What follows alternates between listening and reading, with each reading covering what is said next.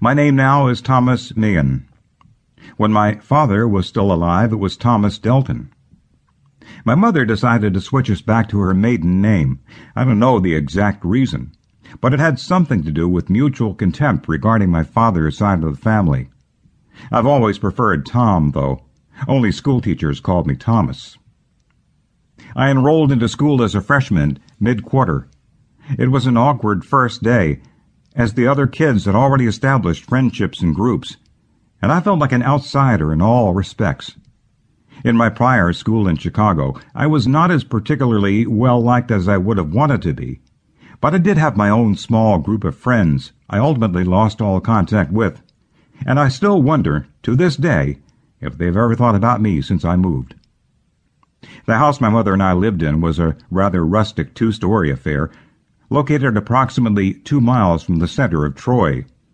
It had peeling paint and cracked windows in every room, and most of our neighbors were either farmers, hunters, or both.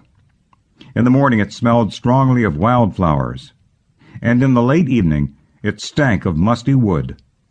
It had a gravel driveway and a weed-ridden backyard that led into a small forest of sorts.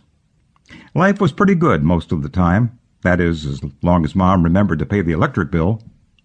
More often than not, we were without cable television and relied on rabbit-ear antennas to bring in the more garbled, snowy stations. My mother, Rebecca, did her best. Well, for the most part. She worked whatever job she could find and had no real ambition in life other than to save up just enough money to get drunk on the weekends. She used to smoke these small cigarettes, the kind that were about the width of a pencil and tasted like mint. I'd stolen a few here and there, but never really saw the overall appeal aside from a slight head buzz and a sore throat. Her parenting skills were passable, but she would definitely not be winning any awards. Mostly I was left to myself, to care for myself, and to entertain myself. One day, when Mom was working a 12-hour shift that went from 9 in the morning to 9 at night, I heard a light tap at the front door. It was midsummer, and the day was hot as one could imagine. The air conditioner was off to save on electric bills, and the greater portion of my attire that day consisted of a thick coating of sweat. I ran down the stairs as quickly as I could, genuinely excited to have a visitor. As I rounded the hallway, my eyes met a face that through the screen door resembled a veiled angel.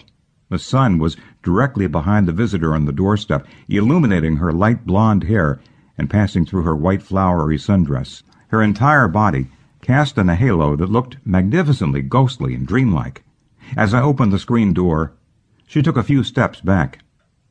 She smelled sweetly of humid summer air, and with a voice sounding as kind as they could possibly come, she said, "I'm your neighbor, down that way," pointing back at the rising sun, or maybe somewhere down the road.